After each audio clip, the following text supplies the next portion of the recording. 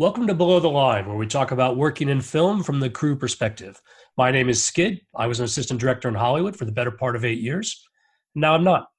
Today, we're talking about Snakes on a Plane, a 2006 action movie directed by David R. Ellis and starring Samuel L. Jackson. Over at Rotten Tomatoes, its tomato meter percentage is 69%, and the critics' consensus reads, Snakes on a Plane lives up to its title, featuring snakes on a plane. It isn't perfect, but then again, it doesn't need to be. That is actually a more generous summary than I was expecting, but as usual, that's not what we're here to talk about today.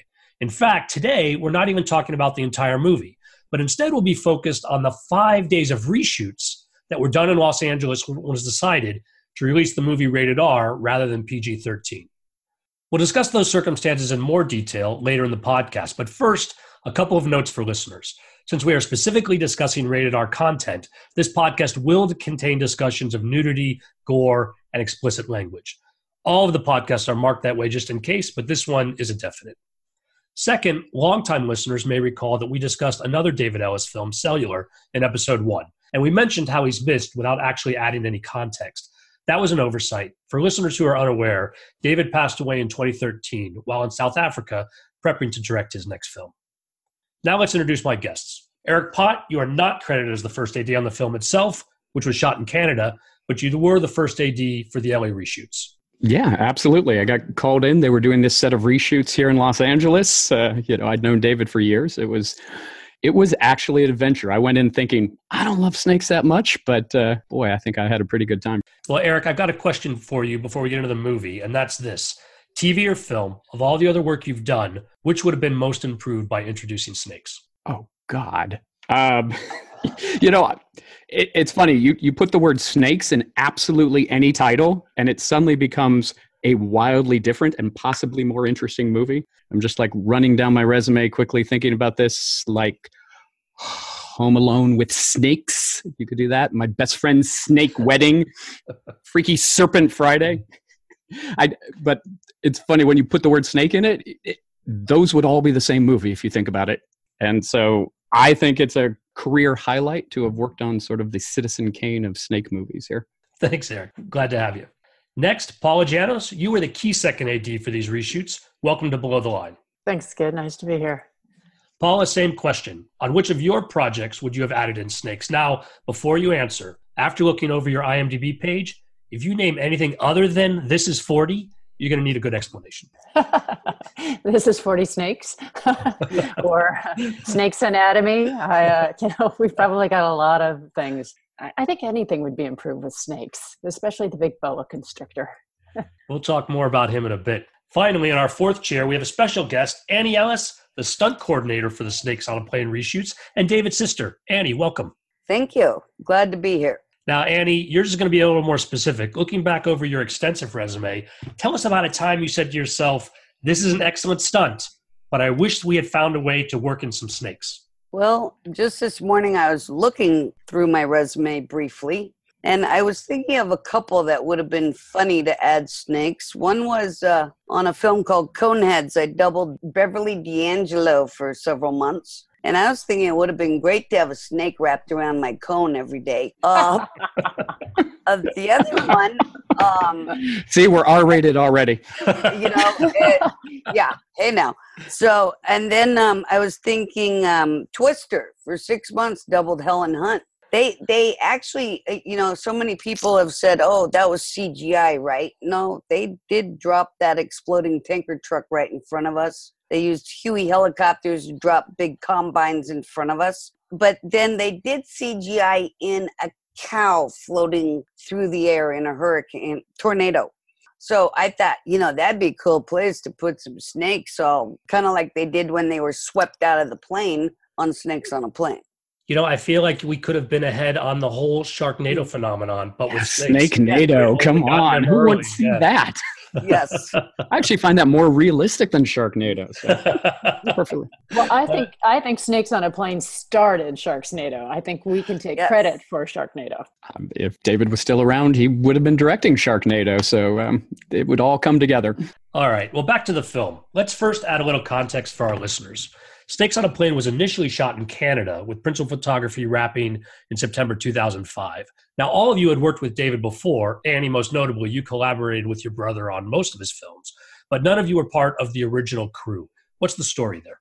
Well, what's interesting, I and my first AD that I come and worked with, Benjamin Rosenberg, had been talking to David about this movie he was going to do, which was Snakes on a Plane. He was pretty excited about it. So for a while, we were talking about doing it in Los Angeles. So I had been hearing about it for a year. Ultimately, New Line decided to save some money and move it up to Vancouver, which is where they shot it. So we were not able to go along. But as soon as these reshoots came up, the phone rang, great. Because to clarify, when they when they went to Vancouver, they had Directors Guild of Canada folks take over the assistant director roles. Exactly. Yeah. It does not make financial sense to bring a crew up to Canada where there's already a very talented crew base sitting there ready to work. Annie, can the same be said for stunts on a movie like this? That is correct. It is really hard to bring anybody up to Canada. Although my first stunt coordinating job was David's first main directing job was Homeward Bound 2. I went straight from doing Twister to doing that. And it was great that they allowed me to come to do that. But I was turned down on a couple other films, and one was Snakes on a Plane. They would not let him bring a lot of his favorite people that he wanted to. There was one stunt guy flown up there that was Clay Cullen, who did most of the motorcycle work on the film, except for a short piece cruising along in Hawaii. But all the other jumps and everything was done by Clay Cullen up in Canada. When you mentioned Homeward Bound 2, that was also shot up in Canada. That is correct. Okay, well, so they finished the film up in Canada with a largely Canadian crew, largely Canadian stunts, and then decided that they were going to go from a PG-13 rating that was shot to R, and that some reshoots would be necessary. Do you guys know any of the backstory about how that decision was made? Well, what I remember at the time, and this is the only film that I can think that this happened, this film, as maybe you guys remember, was incredibly famous while it was being made, or even before it was being made. It was, I think, commonly thought to be the first, internet craze. It had memes going about it while it was still being shot. And as I recall, what happened was the internet buzz and the craze around it got so far ahead of the film that New Line perhaps was nervous the film wasn't going to keep up with the internet. So I would say that all of the reshoots we did were specifically to address that point. To change it to a PG, from a PG to an R, was specifically to try to match the level of crazy stuff that was going on the internet. Remember, people were making videos. There were whole websites dedicated to Snakes on a Plane, and it was crazy how much stuff was going on about that movie. I think people were creating the logo and the show open on the internet. Everybody was going nuts about it. And this was a time before, like you said, before memes and videos were all that popular. I think that it just took off. Yeah. But from my understanding, what my brother told me was, he said one of the biggest things that kept being said on the internet was they love how Sam Jackson on all his movies that are, he says, mofo something. Thus came the line, the mofo snakes on the mofo plane. And they loved it. That's exactly what they wanted. So then David had them add some pretty funny other scenes into that, the reshoots. And specifically, I remember that line had come up in a series of webcomics that some third party had created a web page with a Snakes on the Plane comment. And they had Sam Jackson, basically from, Pulp Fiction Sam Jackson, running around killing snakes and saying dialogue from Pulp Fiction. And that's where the motherfucking lines, which is word for word what ended up being put into this reshoot. So that's actually probably one of my career highlights. There's only so many times in life you can say, I was there when this moment happened. Frankly, Scarlett, I don't give a damn, or, I'll be back. I was there in the room on March 7th, 2006, when Sam Jackson, screamed that into the camera. So from there, let's break down what exactly the scenes were that were subject to reshoots. Now, I didn't work with you guys, so I don't know, but I have watched through the movie, and I have some guesses about what may have been added later. Let's start with some of the profanity. His notable cursing, Sam Jackson has two lines that it looks like it was clearly shot in the reshoots. The first is, I have had it with these motherfucking snakes on this motherfucking plane. He shoots that in the airplane. Clearly that was during the reshoots. correct, as you've established. 100%. So much so that you'll see that it's just a close-up of him, right? We did not have a full plane when we did the reshoot. We did not have the full cast. So it is just a close-up. The lighting's slightly different, even though Adam Greenberg is, a wonderful DP that was in his later years. And I think that was his last movie, truth be told. And so now he has another notable curse line where they're landing the plane at the end, and he says, "Turn this big motherfucker left." And I'm pretty sure his mouth's on camera or not. Do you guys recall? We definitely shot him up in a fake cockpit. We didn't have a full cockpit. So you're batting 1,000 so far. Okay. I can think of one more that I remember off the top of my head, but go. So the other one I think I see on screen is an air controller says, "Holy fuck." But I'm not entirely sure if that's true or whether that was just voiced in later. In fact, let's talk about that in general. During the attack in the version I watched, there's a lot of profanity, but I'm wondering if most of it wasn't added as voiceover without new footage. I don't recall a lot of the cast members saying a lot of fucks other than Samuel Jackson. Right. What we ended up shooting is basically a small plane full of a lot of stunt players. And then we had the specific actors in for specific lines. They would come in and say one line or do one shot. So we did not have the actors there for the stunt sequences. So I cannot imagine that there was a lot of dialogue from the stunt players. So what other name actors did you guys have in the course of the reshoots? We had Juliana Margulies. We had the gentleman that played Sean. Help me out, Eric, what his name was. He was Australian. I remember. Nice young guy. Obviously, it's Samuel Jackson. We had Kenan Thompson, who was big at the time from Saturday Night Live. And he was great and funny and warmed up the whole day. It was with his humor and his liveliness. We even had Taylor Kitsch, which now going back and looking at my notes, oh my God, we had Taylor Kitsch. I'm now a huge fan of Friday Night Lights, but at the time, I don't think it just went right past me. Bobby Cannavale was in it as the FBI guy. We had him for a day, I think. I worked a lot with Bobby in a room with cages of snakes, and he did not like it. He did not like that at all. I think that's actually a personality test. Do you like snakes or do you not like snakes? And, there's probably just two camps. And the people that do like snakes, I don't know those people. There are not that many of them. So, well, there's Joel Silvestri, who is the snake wrangler, and he adores snakes. I've worked with him several times, and it just takes a personality that's not like mine, but he lights up when he's around a snake. So God bless him. He liked to actually cuddle with the snake. I probably didn't need to know that. Let's talk about some of the specific scenes that did feature snakes. One scene that is definitely added for the rated R version of the movie is the bathroom scene where the couple is having sex, using drugs, and in fact, a snake comes through the roof and bites her on the naked breast. There are also scenes of that couple before and then the scenes after they're dead. And I'm wondering whether all of these were shot during the reshoots or whether this was a reimagining of a scene that existed at the original. Well, I've got notes from our one-liner, which is what we shoot each day, for those who don't know.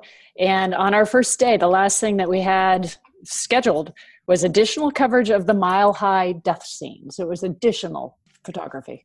Yeah, and I definitely remember we recreated that bathroom. So that was a freestanding set that we shot the two of them in there. But I do not have any memory of shooting them in seats or bringing them to that bathroom, which is a shot in the plane. And we did not have a full plane. We had a piece of one of the main section where all the mayhem happened. That was the only part we built of the plane. So it's very likely there was a Mile High scene, just maybe not as explicit as the one we got in the movie. Yeah, there actually had to be, because you had the stewardess outside saying, "Oh, they're having a good time," right? And we definitely didn't shoot that stuff. So there had to be a Mile High scene. And what we did is we brought body doubles in, and we cast body doubles. Some young lady who was comfortable having her breast bitten. How do you put that on a resume? Hey, Mom, I'm in a movie. This is weird, isn't it? I mean, think about this. This is what we did for 5 days. Before that, David in the studio cooked up everything that they hadn't been allowed to do before. And it's just sort of like every young person's little fantasy of what you would do with toy snakes. And, if nobody's saying no. And that's what that week was. A lot of nobody saying no. Well, let me ask about the other bathroom scene where the snake bites a man on the penis. Was that in the original, or did you guys shoot that? What do you think, Skid? That was definitely added. And my brother and I, on several movies, he's asked me, what stunt guy do you think could play this part good? He told me what the scene he was cooking up was. And I said, right away, I thought Matt Baker would be perfect for that. And he did an awesome job. He did such an awesome job. It was amazing. Looking at himself in the mirror and doing the whole deal. It was awesome. Oh, come on. The shot between the legs. Yeah. The snake come up. Yes. And that was definitely not shot in Canada, any of it. So And it's not in the trailer. So there it is. yeah. And it's so gratuitously over the top that then we smashed his head into a mirror, Then he bashes against another wall and blood goes everywhere from being bit by a snake in the groin. So it's like, that's where I'm saying it's just like so wonderfully over the top during the sequence. I mean, we're going to get to the heel and the ear gag in a minute, but it's like, come on. Who and why did somebody think that up? And at the moment, I'm kind of blaming you, Annie, because you're the only one here. In fact, Eric, you mentioned the next scene on my list to ask about, and that was the high heel in the ear. Now, when we start to talk about violence, I have to say, PG-13 allows for a lot more violence than maybe I would expect. Maybe more these days than back in 2005. But where the woman steps on the prone man's head and the high heel goes into his ear, that seemed a little over the top. You think? That was LA too. That was the reshoot. That was Cindy, wasn't it? That was Yes. my brother's wife at the time. Yes, that was Cindy. Stepping on Seipert, wasn't it? That's her brother, John Seipert. She got to step into his ear. Yes. This filling childhood fantasies everywhere. Hey, So, as my brother would always say when he would be playing a joke on someone, he'd always say, "Payback's a bitch," and that's what it was with Cindy and her brother. I heard that on the set a lot. Payback's a bitch. She got the payback there.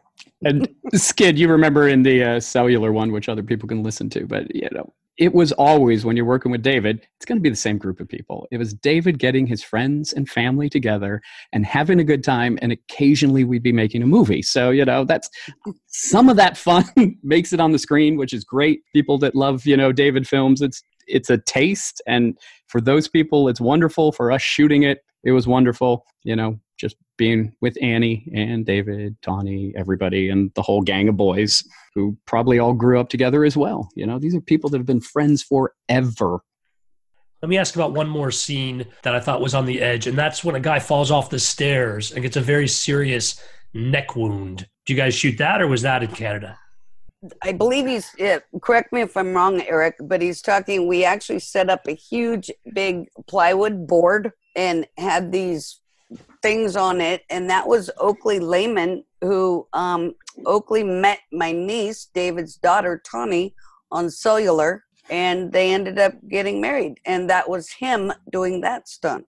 I don't think it's what Skid's talking about, but that obviously is a big gag we did. It's hardly in the movie compared to the amount of time we spent on it, the slant rig, which was supposed to be Oakley falling off the stairs and then falling on a sharp metal pole sticking up from the ground, and it came right through his chest. And it was actually the first time I'd ever done a slant rig, which is a great gag where you put an actor basically at a 45. All the actor shows is their arms and their head, and the rest of the body is like a mannequin. So you can drop it on a rail rig and have things explode out of their chest, So not the thing you should try at home, but it looks great on film. Yeah, I think I was referencing a different scene with the next cut, but I do know where you're talking about falling onto, I think where something comes through his chest, falling through the ring. So I'm familiar with that. It's very brief. I think you're probably, there was a glass thing that gone through, I think it was Lee Smith's neck. Then we had this appliance wrapped around and she's pulling out the spurt. That's actually Tawny, isn't it? That was Tawny pulling the glass out of his neck, spurting blood. Again, utterly gratuitous. Total cutaway, two characters we'd never seen anywhere in the film. That's all of these vignettes. If you think about it, it's like, where'd these people come from? They weren't on this plane. It's suddenly like an episode of Lost where there's different extras every week.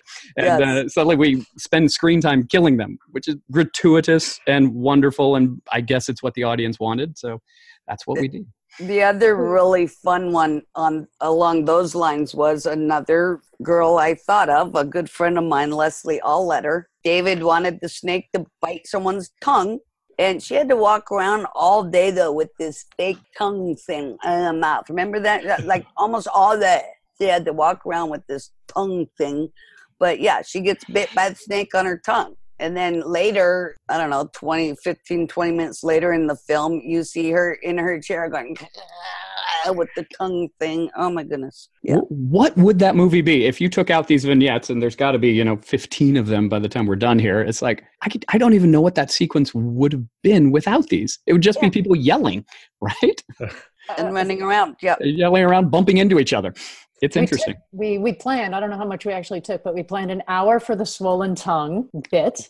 And we planned 2 hours for the shard of glass in the neck. Just, I'm looking at my notes. And then the heel in the ear just was an hour just to set up, set it up. And it was 4 pieces. We had a mannequin head they stepped on, was the wide. And then when you're in close, we had a breakaway heel that came out of his head. It was a lot of fuss and time for something that people just blink at in the movie and just becomes a montage of mayhem, which is probably what that whole act should be called.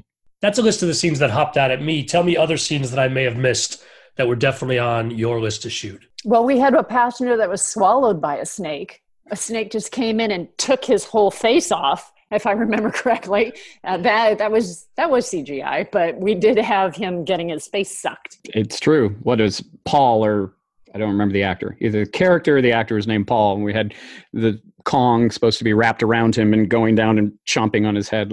And that was the rich businessman character, but he was definitely in the early part of the movie. So he came back in for reshoots that made his death even more violent than the original? Yes, absolutely. The whole him being crushed and his eyes, he did get killed, I think, in the original script, but the manner being chomped on the head and him being crushed with his eyes exploding, that was absolutely all us, which was really just him sitting there and quivering, and the visual effects boys taking a lot of measurements because it was all visual effects. One thing I'll say about that, I do remember, I believe it was at the premiere, that people actually clapped when he was being squeezed, because that goes on for, 30 seconds, right? Of him being wrapped around, squeezed, and then pull, because everyone was so mad at him because he threw the little dog in the snake's mouth. But who didn't want to throw that dog into the snake's mouth? Well, come on.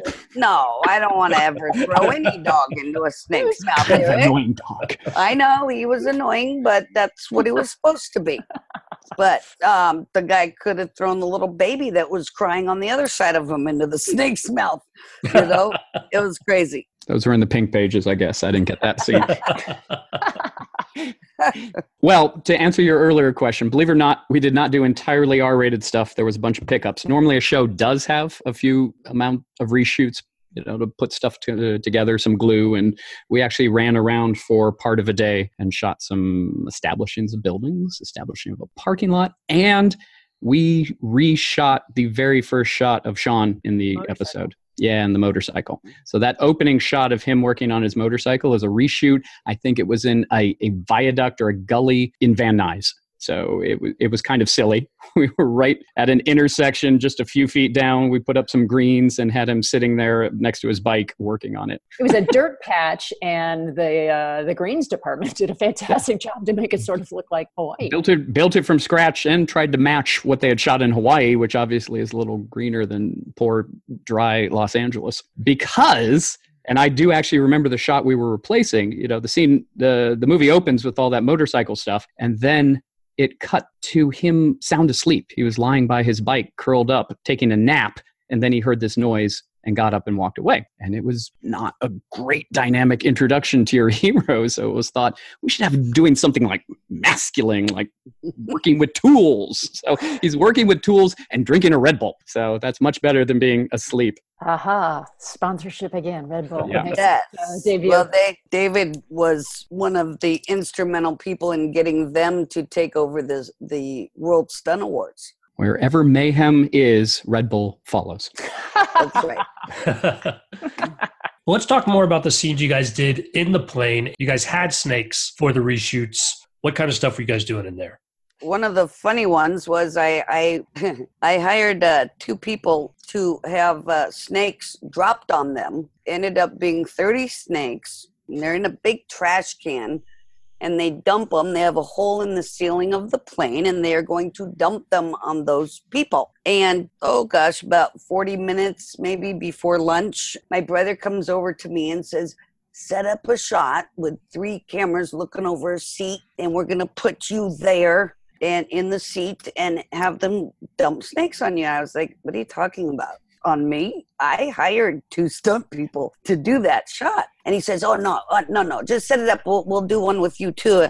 I got to go to the dentist. My teeth are, bad. I got to run, emergency to the dentist. And about 20 minutes later, we have all 3 cameras set, and I'm sitting there and getting ready to do this. And out of the corner of my eye, I see my brother walk down the aisle on the other side of the set, and he goes to his video monitors. And I said, right then I knew in my head, I think this is one of his jokes that he loves to play. And so sure enough, with the first take, the snakes were all wrapped around each other in a big blob. They drop on my lap, and I'm supposed to get up and run, and David goes, oh, no, you get up way too fast. Let them settle a little. In other words, have the snakes on you a lot longer. But so they separate them more up there in the ceiling, and then they drop them all on me. I get up, I run. Okay, but we do it a few times. Yeah, okay, let's go to lunch. Now we come back after lunch, and we come in, and we got the 2 stunt people I hired to do that stunt sitting in the center of the plane in their seats. I look up at the ceiling, and I say to my brother, where's the hole where we're going to dump the snakes on them? And he says, what? Oh, no, we'll just CGI their snakes. That's computer-generated imaging for anyone who doesn't know that. So that's right when I knew that it had all been a joke on his sister to dump real snakes on her head. So that was a fun one. I think the point is well made that it was a happy, fun set, even though we were doing some really wild stuff and gruesome things, and we had snakes slithering around us the whole time. It was a happy set. And I had the pleasure of working on a couple of pictures also with David, and they were always happy sets. Friends, family. It was a great time. When we were talking about cellular, it came up that David was a practical joker. Any other specific jokes that he pulled on the snakes on a plane reshoot that you guys recall? He did so many on every job. The cupcake one is where he would go over to craft service in the morning, and he'd have his little cupcake paper little holder things, and he would have them give him the coffee grounds. And he'd have the little, pre-made frosting little things he would get. And so he'd make these cupcakes, and they were full of coffee grounds. And then he'd put the frosting, he'd put little pretty sprinkles on them, and they looked all great. He'd have them on a plate on Video Village on top of the video monitors, and especially to new actors. Now, he never did it to Kim Basinger, and several women actresses, but he did do it to many of his big actors. He would say, oh, buddy, it's your first day on the set. Come here. They didn't know about his joking yet. Come here. You got to try my cupcakes. Come on, your first day. You got to try my cupcakes. They are so good. And, of course, everyone around him, probably including Eric, would say, oh, yeah, buddy, you got to try these. They're really good, what David makes. And they'd take a big bite of them, and they were coffee grounds. So that was just one joke he would do. I think I remember he also had those little packages of breath strips were big at the time. I think it was Listerine breath strips. And he would go around to everybody saying, breath strip. And, you don't want to deny the director whether or not you're thinking, maybe I've got bad breath. So the director thinks I do. So you'd grab one and you'd put it in. And what was it, just a Post-it? And everybody was in on the joke, except, of course, the poor person like me. on a Post-it strip. Yeah. Oh, perfect. He would actually put it inside the holder, right? So he'd take the mini Post-its, and it would be in a breath mint holder, and you'd pull it off the top. Yeah. I got to try that. I like the water bottle ones he did, too. There was 2 different brands he did. Arrowhead has the mountains, and he would come up and he'd take a little needle and he would poke a hole right in the mountain area, and he would go, oh my God, have you seen this guy skiing right here? No, you got to look closer, dude. And then he'd just squeeze his bottle and it would go right into their eye, right? But there's another brand, I'm trying to think of it, who on their label, it has a little lake. So on the lake, have you seen the guys fishing or the guy water skiing or whatever? He'd come up with something that you go, wait, I don't see that. And it'd get you to go real close. It'll be another chapter in the book. Wow. Yes. You know, the interesting thing for a movie called Snakes on the Plane, they had certainly a lot more snakes up in Canada than we had down when we did our shoot, because we were so specific in what we needed. There was not a vast number of snakes slithering around, which made me very happy. You know, Eric Henry was visual effects, so there's a lot of visual effects stuff we were setting for, and then the B camera and the Splinter unit were off shooting very specific stuff with real snakes slithering around over a bag or over a foot. But I heard the other day that they had 450 snakes up in Canada, and so they win. Hands down. We weren't even close to that. How many snakes do you guys recall you had? Would not say it's a huge number. I do remember that one scene with Bobby Cannavale had a lot of cage snakes. So that one had, for that scene, we did have a large number of snakes for that. But as Eric is saying, on the day when we were shooting specific scenes, I think the most might have been the one where it dropped on Annie. And most of the stunt guys maybe had 2, 3, 4 snakes slithering on them, but I don't remember any huge quantities. The trash can full that the snake wrangler told me it was 30 snakes. They were smaller snakes. They were about 2.5 to 3 feet max. The one scene where they're first starting to come out of the air vents and such, and people don't know that they're there yet. So they're slithering around on the floor. No, it couldn't have been more than 30 max again, but it was different snakes. And all we were told, there was just a few of us stunt people sitting in seats on the one little side of the plane. But he just told us, just stay really still. And so I'm watching these snakes, and I'm pretty sure David had the cameras just like from the knees down, you know, and I don't believe they were even rolling sound. So I say to one of the snake wranglers, this snake down here, and I'm watching this one snake, and he goes around my ankle. And he starts to go around, and all I could think of was, you know, how they wrap around people, like the man who got wrapped around, squeezed, and then chomped on. And I go, hey, is this what they do when they're about to bite you? Don't they strangle you? And because he looked like he was doing that to me, to my ankle, right then. And I know I'm supposed to be really still, but I'm not really wanting to leave my leg there with him wrapping around it like that. And right then I had my wardrobe pants were real loose. I remember all of a sudden this other little snake, and he was maybe 2.5 feet. He had been going up my pant leg on the inside of my other leg. So I didn't even see him because I'm watching this one wrap around my ankle. And he must have been touching the pant leg itself, because I didn't feel him till his head touched the inside of my knee. And all I remember is jumping straight up towards the ceiling because I felt that snake on the inside. And I started laughing so hard because we were told the biggest thing you got to remember is to stay really still. And here I am leaping out of my chair because this other snake I didn't see is touching my leg. That's you setting a good example for the team. Yes. Don't do what I do.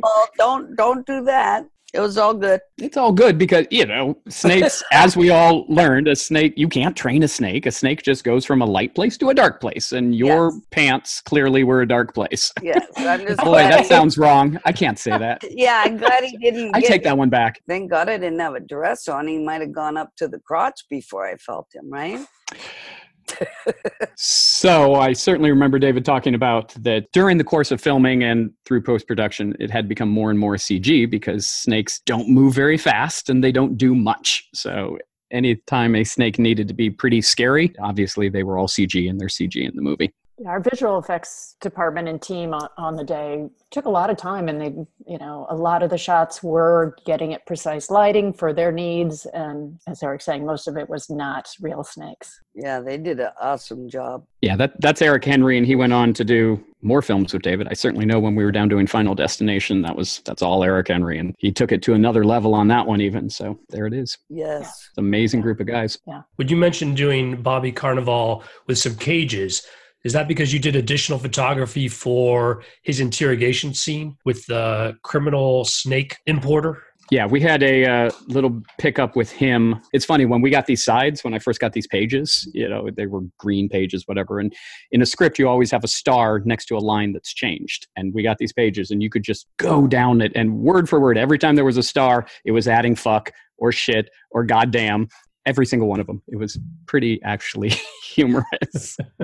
And it's some of the smallest stuff. The guy, I think the guy spraying the Lays, has a line like, "This is going to drive the snakes crazy." We rebuilt that and shot, "This is going to drive them fucking crazy," Now, I know I've read that when they were shooting the film, it was called Pacific Air Flight 121. Had they already confirmed the name would be Snakes on a Plane before you did the reshoots, or was that still in question?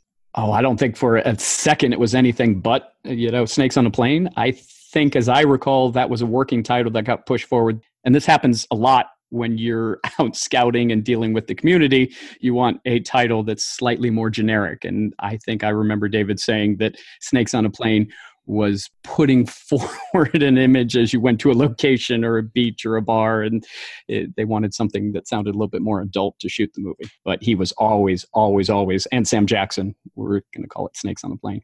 Were there other movies that came out after that had that same sort of something on a something, sort of title? Like that was it started a whole genre of those. I certainly remember the internet going nuts with it, rabbits on a rickshaw and everything was just, it just became a running joke all through 2006, basically until the day the movie came out, and then it just stopped.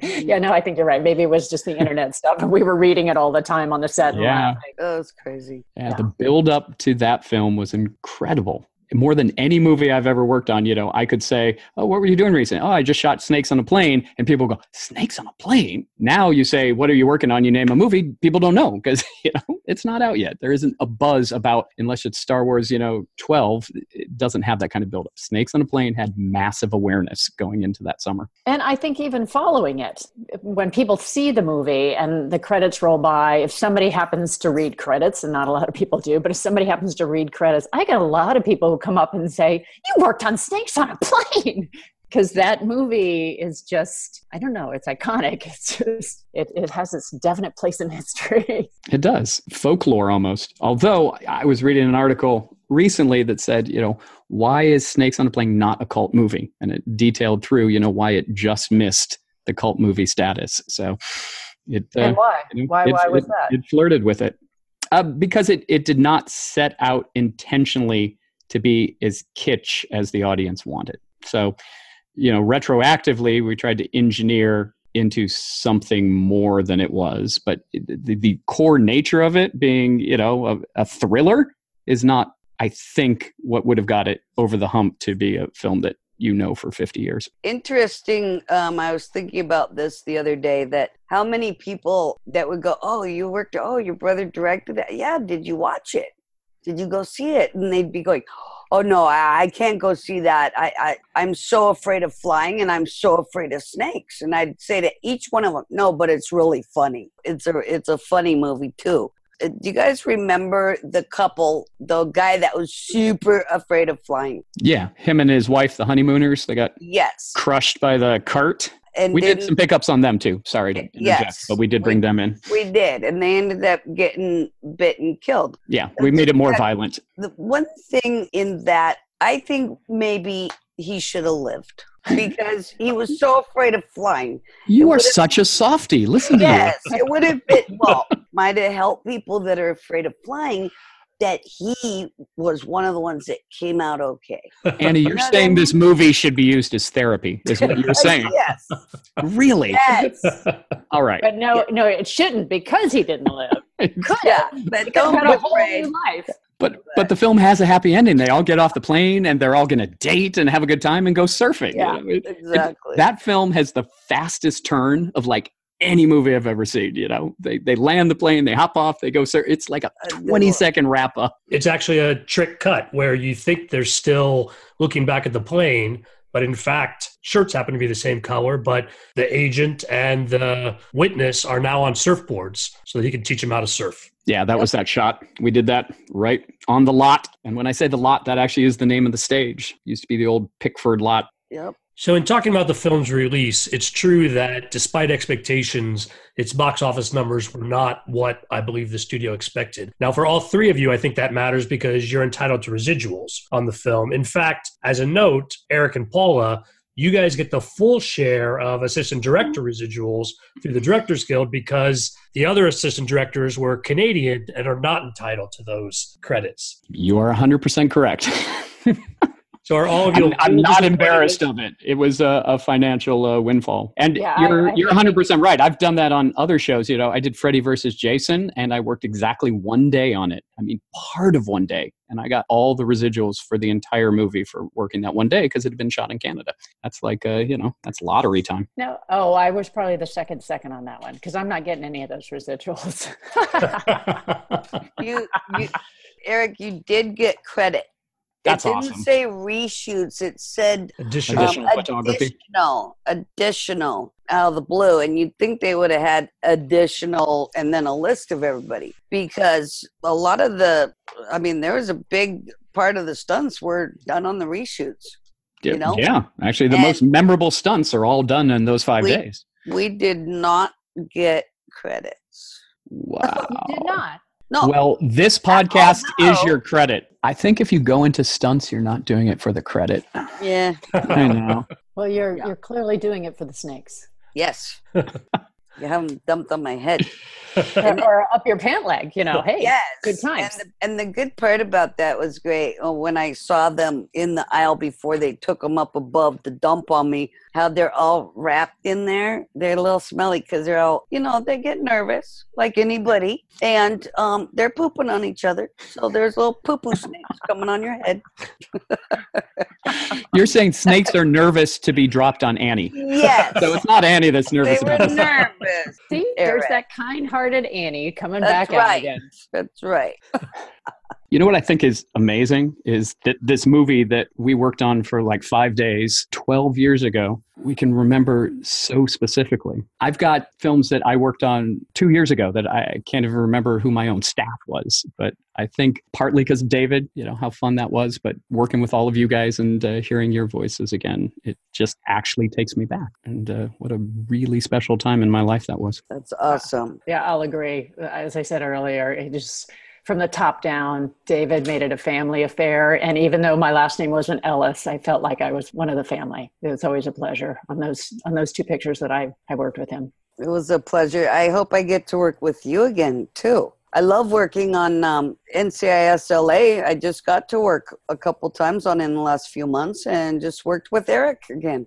It's a standing invite. Come back anytime. Well, you got to get him to hire me again, Eric. I'll leave that up to you. How about me, Eric? Can I come back as an AD anytime I want as well? Absolutely. Especially if we have any snakes, Annie, because I know how much they love you. Well, the podcast is my substitute for being on set as an AD again. But I really appreciate you guys coming on and talking through these reshoots with me. Thanks, guys. It's been good to catch up. Absolutely. This was a good time. Thank you. Thanks, Skid. Bye, everybody. And that concludes our discussion of Snakes on a Plane. We've also got a bunch of set pictures we want to share. You can find our community page on Facebook by searching for Podcast Below the Line, one word. If you enjoyed this episode, please rate us 5 stars wherever you get your podcasts. And please tell your friends. Your recommendation is the best way for us to reach more listeners. Email me your feedback via skid, S-K-I-D, at belowtheline.oneword.biz. That's B-I-Z. And you can follow us on Instagram and Twitter. On both of those platforms, we're at Pod Below the Line. Thanks as always to Curtis Five for our music and John Wan for our logo. Next episode, in honor of Veterans Day, all my guests transition from the military to Hollywood, and we're discussing both the similarities and differences between the two careers. Hope you'll join us.